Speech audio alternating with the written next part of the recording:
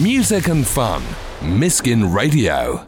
So my first guest tonight, though, is comedian Bentley Browning. Hello, Bentley. Hello, Kieran. And our musician in the session is Dover's Will Thomas. Welcome, Will. Hi, thanks for having me. As for you, get in touch with us on Twitter using the hashtag TheKP and on Snapchat and Instagram as well for behind-the-scenes stuff. So, comedian Bentley Browning. Now, you're going up to Edinburgh in August, but the show you're taking up there, you started writing it on the train on the way back from last year's Edinburgh Fringe. That's true, because I did this show in Edinburgh. It was a character show, and it just didn't get enough. But the first half of the run, we got a few people in. Then we got quite a few people in, but the concept of it didn't work as much as I wanted it to. It's called Rubbish Rebel. It was me in various guises, dressing up with different characters. People didn't really get the concept. So on the train on the way back, I thought, well, I've seen all these shows about relationships. They're doing well. And I thought, what's something I've consistently got wrong in life? Relationships. So I just started writing this show and thought, I'm going to do this for a year. And my gosh, I wish I hadn't. But anyway, so Edinburgh, it's a show about relationships called Tinder Rehab. And it's been a year of writing. Yeah, which is way too long. Because there's ups and downs, but no, it's great dedicating a year to doing a show, because I never do long-term projects, and that to me is really long-term, and I don't know, it's just satisfying, it's fun, Is it literally every day something's been added to it or taken away, or is it like leave it a week, go back in a week? Yeah, you're doing all these open mic gigs and taking stuff out which bombs badly, and then you'll get a good laugh on something, think, develop that, and it's just a real painful process, but it is just ultimately rewarding, I'm convincing myself. With the character stuff last time, I mean, was it particularly successful? Because how difficult is it to do character comedy as opposed to straight stand-up? Well, for me, I had an acting background, so going into characters is actually easier than me just doing straight stand-up. But so I was just trying to use my sort of front foot and go in just doing something I could do, which is acting as characters. It was good, but it's just the concept of the show didn't really drag them in. But once they were in, the people I got in with flyers and cajoling them, they enjoyed it. But I just thought, I got sick of wearing wigs and glasses and costumes and shoving things down my vest to make it look like a woman. So I thought, I'm going to do it as me, but just slipping in and out of the characters with minimal costumes or none. How do you create the characters? Are they people that you've met before? Do you know what? That's interesting, because I'm sure half of them are people I've met. Sometimes you meet a character and you just think, oh my gosh, because I met a bloke once and he was like, I talk like that, and I mean, a bit of a tout, yeah. And it's like, he's like a comedy character. I've got to put him in. Same with, I worked for a radio station. There was this, when you talk like this, you know what I mean?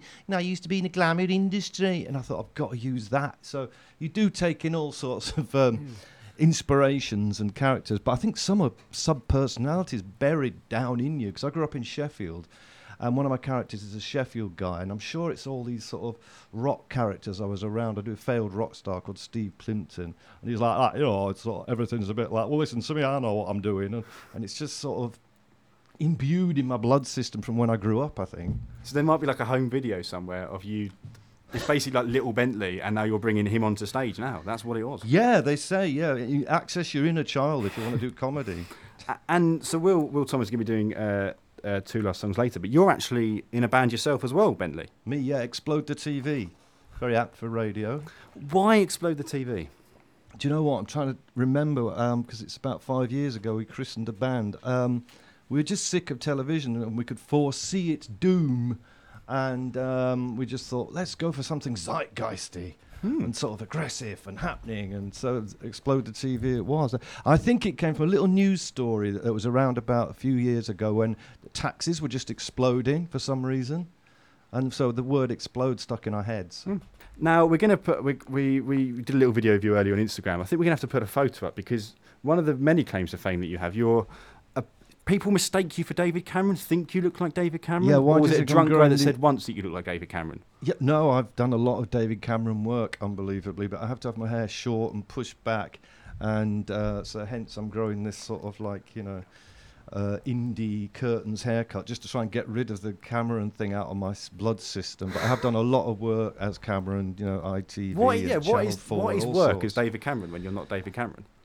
What? Well, am I allowed to mention TV stations? No. No. But just, You're allowed to mention David Cameron. Just go on my lookalike YouTube work. channel. You'll see different work I've done. It's often parodying him. Right. Or Cameron. I did one thing, Cameron as Posh Spice. So you had an incongruous mix of both of them. Yeah, I know, confusing. So dressed up as a woman, yet Cameron at the same time. It was in a week that all those top people lost their jobs. Yeah. Farage. Pretty much every week now, though. Yes, yeah. So what was like the first time someone said you look like David Cameron? Do you know, it was someone who a girlfriend I was actually living with at the time, and she just said, you know, you look like David Cameron. I was like, what? You're joking me? And me being such a sort of wanting to get on in show business, went, oh, give it a go though. Yeah. And I did a picture, and I got on this agency. They said, yeah, great, we'll get you work. And I was like, you're joking. And I picked up loads of work. So, but it is tricky living on a council estate when you're going to work in a suit and tie dressed as Cameron. It's not safe, I tell you. Was it safe for David Cameron himself? Nobody will ever know. Okay, so this is Bentley Browning, comedian and actor, and Will Thomas. Will's going to be doing a couple of songs. We're going to be talking about his tour of Scotland as well, right here on Miskin Radio. The Devil at Your Door, that's by Sophie Janes.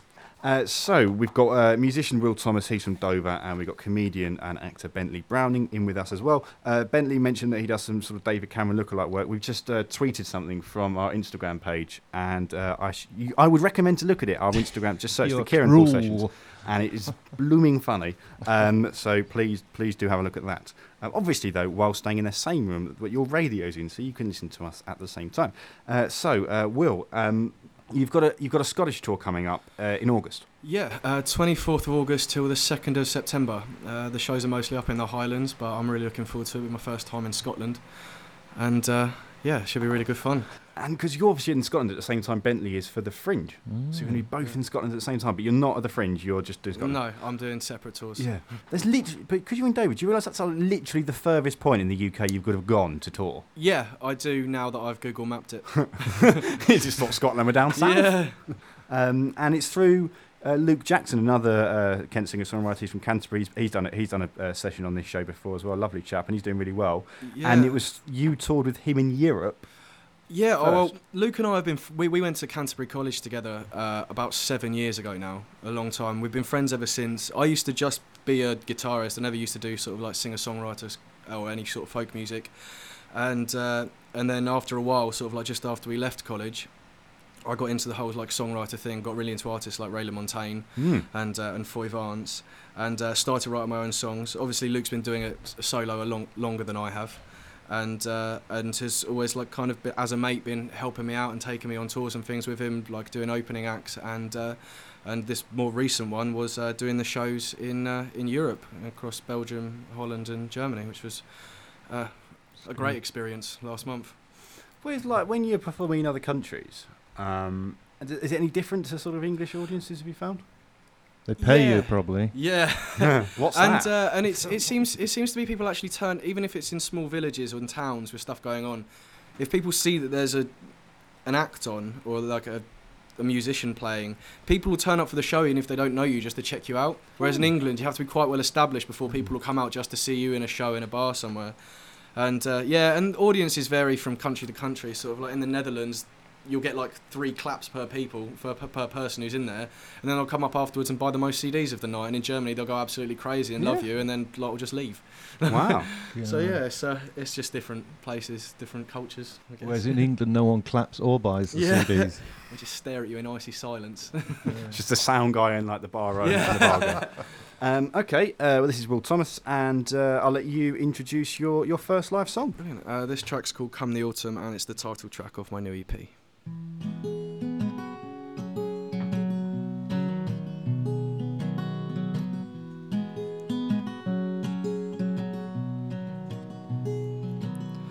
Cobbled streets and roads cease to wind, high-rise rooftops are burning in the sunshine, cigarette smoke is filling up the air.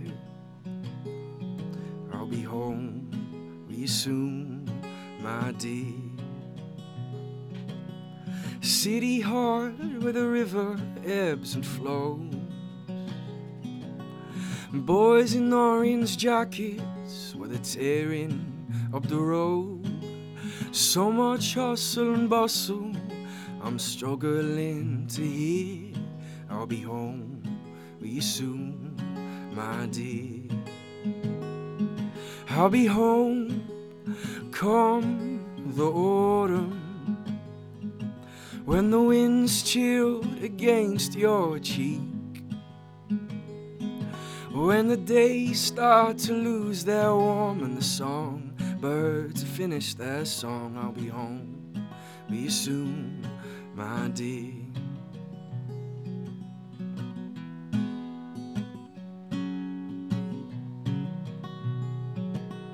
Foreign stone beneath my feet, the engine's kicking out nothing but steam and heat. Too many drinks and I can't see clear. I'll be home with you soon, my dear.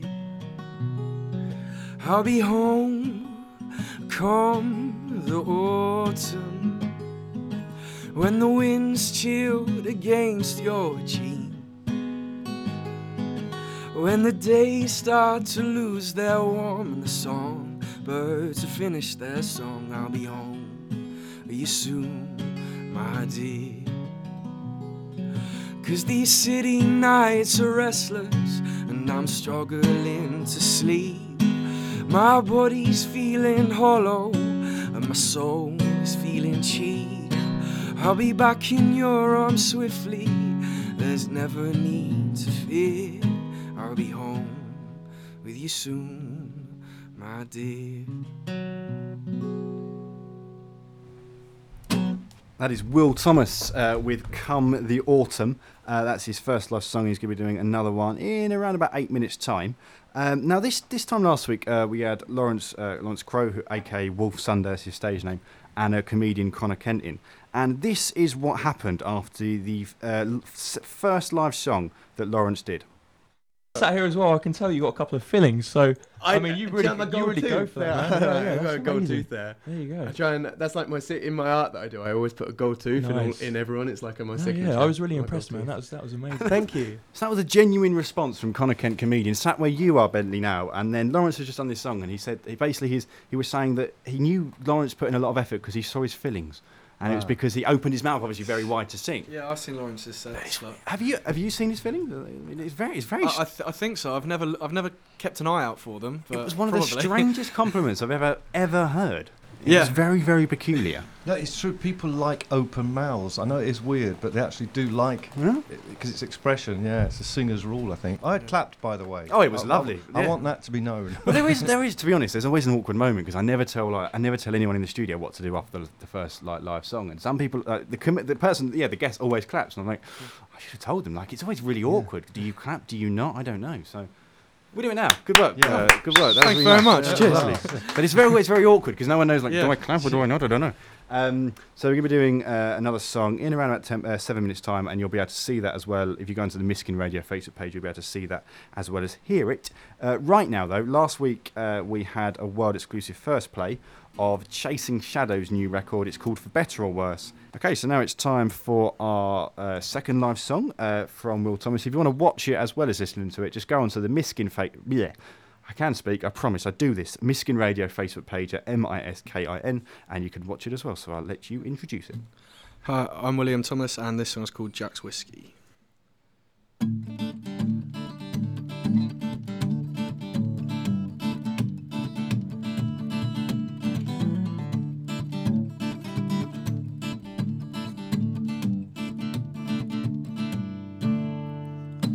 Campfires roaring, embers glowing in the air.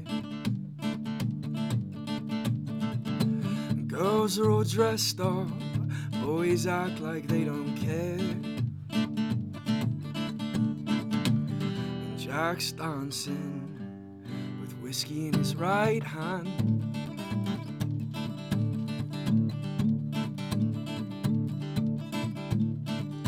Smoke 20 cigarettes, probably smoke 20 more. 'cause we're all unbreakable till our backs are on the floor.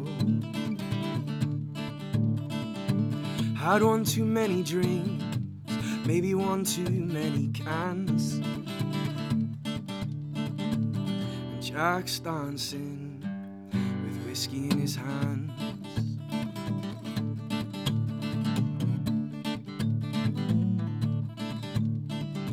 Stars they shimmer like sunlight on the sea,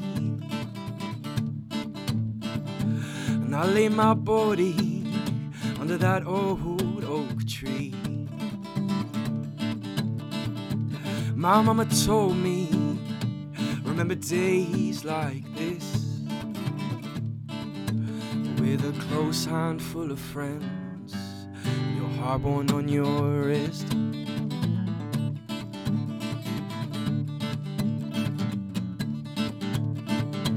Days are getting older and winter's drawing in,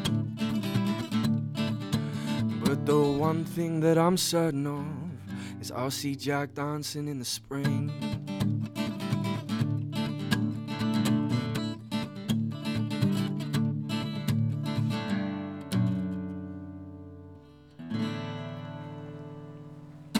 Thanks. That is Jack's Whiskey from Will Thomas. Vital question. Who is Jack?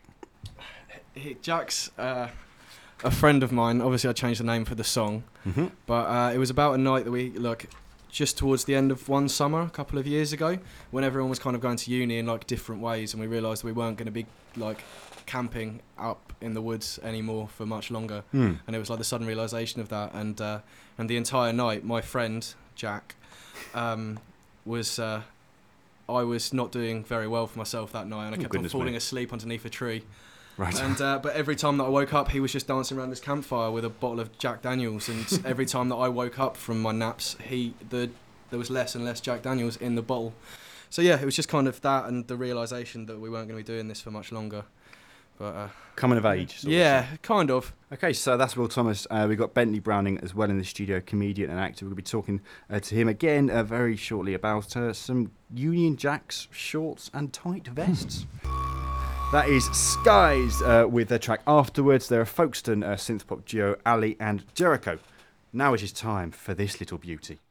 Worst jobby wobby, worst jobby wobby, worst, worst, worst. Worst jobby wobby, worst jobby wobby, worst. So we like to ask our guests the worst job they've done, the worst jobby wobby they've ever done. Sort of comedians, actors, musicians tend to do the weirdest, strangest, most peculiar jobs to ensure they can sort of continue doing their art. So comedian and actor Bentley Browning, what is your worst jobby wobby? By far and away, the worst job I've ever done was at a mental hospital, Middlewood Mental Hospital in Sheffield. I was working the laundry chute. So for 8 hours a day, I was unloading bags of soiled laundry onto a chute. I had to open the bag up, put it down onto the laundry chute, and just send it on its way. And I had the worst job, I think, in the entire hospital. In the world? Yeah, in the world. And it scarred me for life. But everything in my life has been upward ever since compared to that moment. Oh. But it was sweetened by the fact that the mother of the late Steve Clark from Def Leppard also worked further down the chute when the clothes were a bit cleaner. And she was obviously a happier woman because she gave me a Union Jack Def Leppard vest and short combo that they were selling in the United States, and I felt really cool but incredibly disturbed and dirty for quite a summer that day. Did you ever walk into the hospital just wearing Union Jack shorts? No, I kept it well away from the hospital. I just no. And but scarring, but beautiful to meet her and talk about and pretend that I was a rock star too. The look on Will's face when you were telling that story was rather scared. That's probably the worst. The only worst job I think that has also been on is the Brereton's band, Charlotte and Mark Brereton, two siblings from Tunbridge Wells. And Mark, when he was 16, his first job was he worked in a morgue, but overnight. and his job was just to make sure like everything was okay. And he just said of all these strange noises of gas escaping from bodies and things like this, and awful. And that he would be in this, at 16. So that's up there with yours. I don't know. I don't know. Oh, he'd have been in heaven on a laundry chute then compared to that. Yeah, maybe. I don't know. Well, he might have got a nice pair of Union Jack shorts and vest. And tomorrow, so in Edinburgh, in August, you're at the Edinburgh Festival. Yeah. You're in Hastings tomorrow at the Hastings Fringe. Yes, Jenny Lind pub tomorrow night, doing the Tinder Rehab Work in Progress show. And then the following night, also in sunny Hastings, at a venue that I can't remember the name of, but it is on Facebook and everything. And can't wait to do it, because the Hastings crowd are just really up for it. I went to do a preview there a couple of months ago, and it was just great fun, because everyone's just, if it's sunny, it's amazing. It's just like a seaside gig. Well, but you said it good. What happened with the lady at the bar? Yeah. That was last year. They did a venue where there was an open door to the bar, and people were just sort of like putting their heads in, like, oh, what's going on here? And a woman walked right up to the side of the stage, and she was on her phone to a friend, and she's going, and I was on stage, so she was about 2 feet away from me. Everyone could see her, and she was on the phone to a friend. She said, "Are you coming down the comedy? Yeah, you're not missing much." To which got the biggest laugh of my set. And so I just carried on in a very lame way and then just left the building. How long did you have to do between the end of the set and when she interrupted? Quite a long time, about 40 minutes more. 40? And luckily she disappeared, but Did her friend come or not? Did her friend join I her? was sweating too much and concentrating on the few people who were there that I didn't even notice. Yeah. But it did destroy me for a good half an hour. But I don't know, I'm not so sure about that Fringe, but definitely like with the Edinburgh Fringe, one of the things is you will perform one night to 50 and one night to 2. That is the nature, isn't it, of the Edinburgh Fringe Festival? The average attendance is 6 apparently, because there's 3,000 shows. Yeah, 3,000 shows of doing comedy. So it's an incredible thing to sort of have to go through. I guess it's as much a mental battle as like an actual battle of sort of being entertaining. Definitely, completely agree. It's kind of addictive as well. You think, no, next year, no, I'll take a rest. But it comes down around and you think, no, I don't want to miss out because everyone else I know is doing it. And you just get swept up in this sort of like stream of like, oh, comedians who are going there. But I'm going to vow maybe next year concentrate on something else. But who knows? Who knows? What I'll do is I'll clip that up for you and send it to you, that little bit of audio of you saying, I don't know about next year, and then you'll be there again next year. Will. Because there's so, like you say, there's 3,000 shows. There's so many comedians there. It is like a great big family up there, isn't it? Like you walk down the street and you see other comedians you know, and you're very, very, very supportive.